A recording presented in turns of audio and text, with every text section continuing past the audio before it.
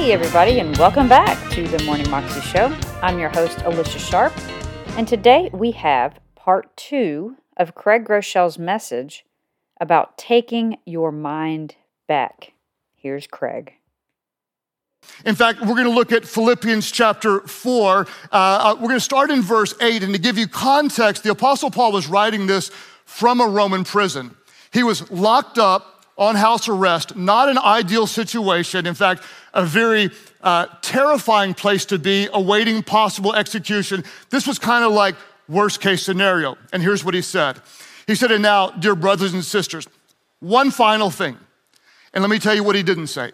He didn't say, God let me down, which he could have thought that. He didn't say, I can't go on with life. He didn't say, things couldn't get any worse than this. No, he said this. He said, one final thing from a Roman prison. He said, fix your thoughts. Somebody say, fix your thoughts. Put that in the chat. If you're watching online, put it in the chat. Fix your thoughts. Say, I'm fixing my thoughts. He said, fix your thoughts on what is true. Fix your thoughts on what is honorable. Fix your thoughts on what is right and pure and lovely and admirable. He didn't say fix your thoughts on worst case scenario, on what you hate, on what you're afraid of, on what could go wrong, but fix your mind on what is good. He said think about things that are excellent and worthy of praise.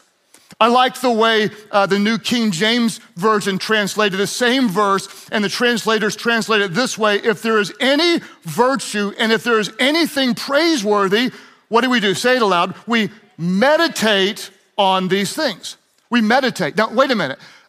Isn't meditation some kind of new age, spooky, like become one with the universe, cross your legs and hum, isn't that what meditation is? Well, that can be meditation, but I want to give you another definition of meditation, and I want to show you just how scriptural and healthy the right kind of meditation can be. What is a definition of meditation?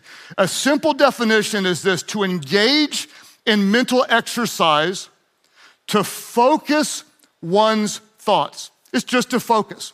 In fact, if you look at scripture, there are many examples of godly people meditating on the things that are true and lovely and admirable and excellent, meditating on the power of God's word. In fact, the psalmist in Psalm 119, verse 15 of God says this: I meditate, God, on your precepts and consider your ways. In other words, I'm focusing my mind, God, on your truth. I'm training my mind to see your truth. Psalm 143, verse 5 says, I meditate, God, on all your works and consider what your hands have done.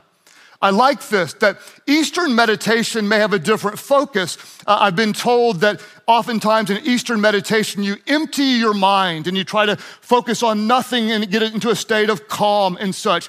But Christian meditation isn't emptying your mind. Instead, it's filling your mind with truth. It's fixing your mind. It's training it. And over the past few years, even working with a counselor, I've been on a journey to learn to focus and fix my mind. One of the highest priorities in my own personal spiritual development is learning to focus my mind, because focus is a skill. In fact, to quote the great theologian Jackie Chan, he said in the remake of the movie Karate Kid, which I'm sorry, but doesn't live up to Mr. Miyagi and Ralph Macchio and Cobra Kai season 1, 2, and 3. No mercy, sweep the leg. But anyway, Jackie Chan said, your focus needs what? More focus. Some of you, if I can just say to you right now, your focus needs more focus. Your mind needs to uncross the wires that have been programmed to believe something that's not true, and you need to focus on what is true. Fix your minds on the things of God, because when our mind drifts, and I don't know about you, but my mind can drift very quickly. It generally doesn't drift to that which is true. It generally drifts to my own insecurities, my own fears, that my worst case scenarios and the lies that the devil's been telling me about myself for years. You're never gonna be good enough. You're incapable. You should be ashamed after what how could God ever use you?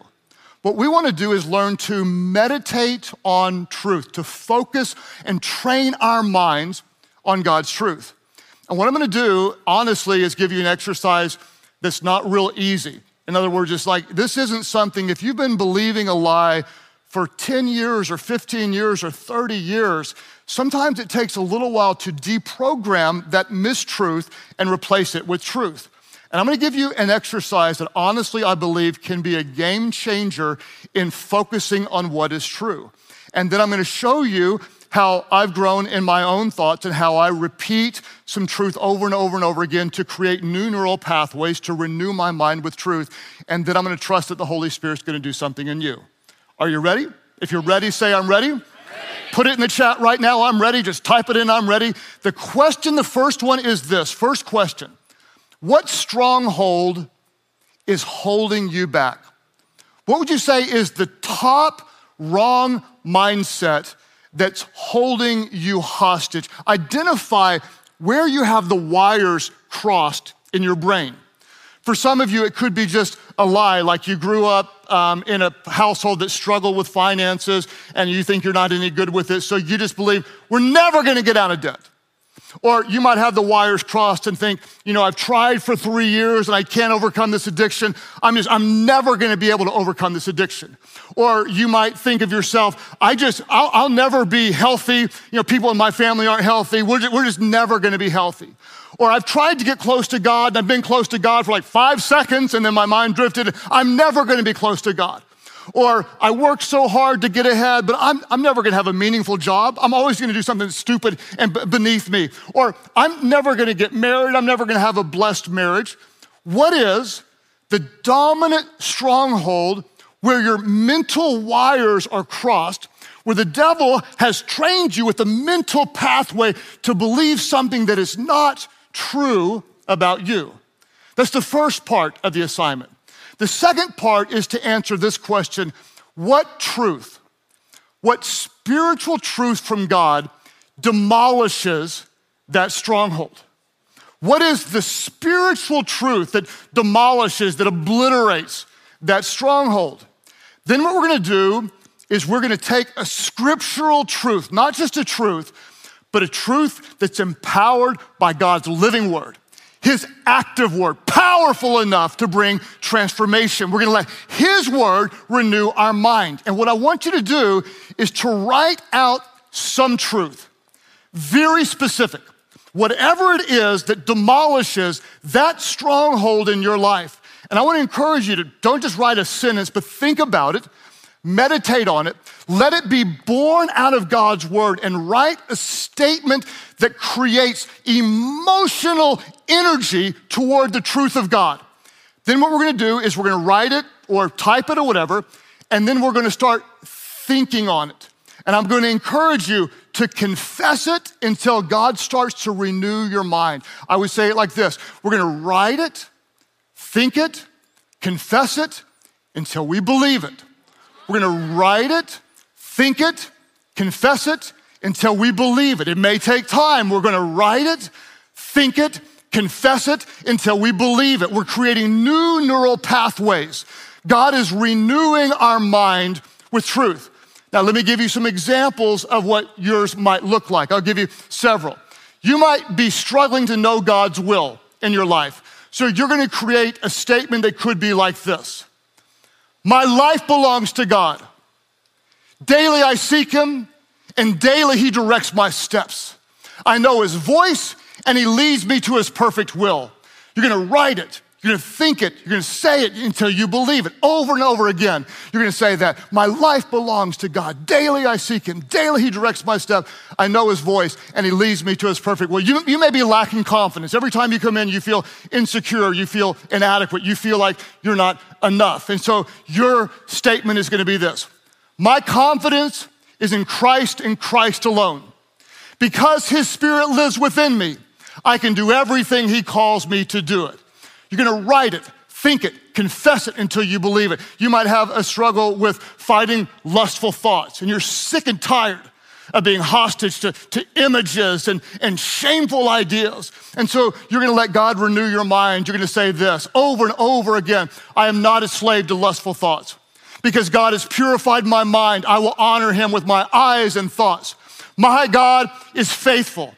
Even if I am tempted, he will always give me a way out. You're gonna write it, you're gonna think it, you're gonna confess it until you believe it. You might find comfort in food, and you don't wanna do this anymore, so you're gonna declare, when I'm stressed, I turn to God, not food.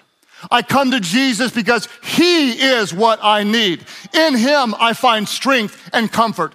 You might find yourself battling worry all the time, consumed with worry, but you're gonna write it, think it, confess it until you believe it. What is it? Because of Christ, I'm not anxious about anything.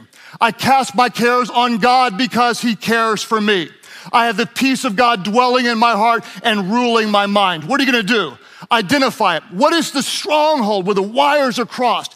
What is the spiritual truth that will set you free? Then you're gonna write it, think it, confess it until you believe it. You're creating new neural pathways according to the truth, and God is renewing your mind.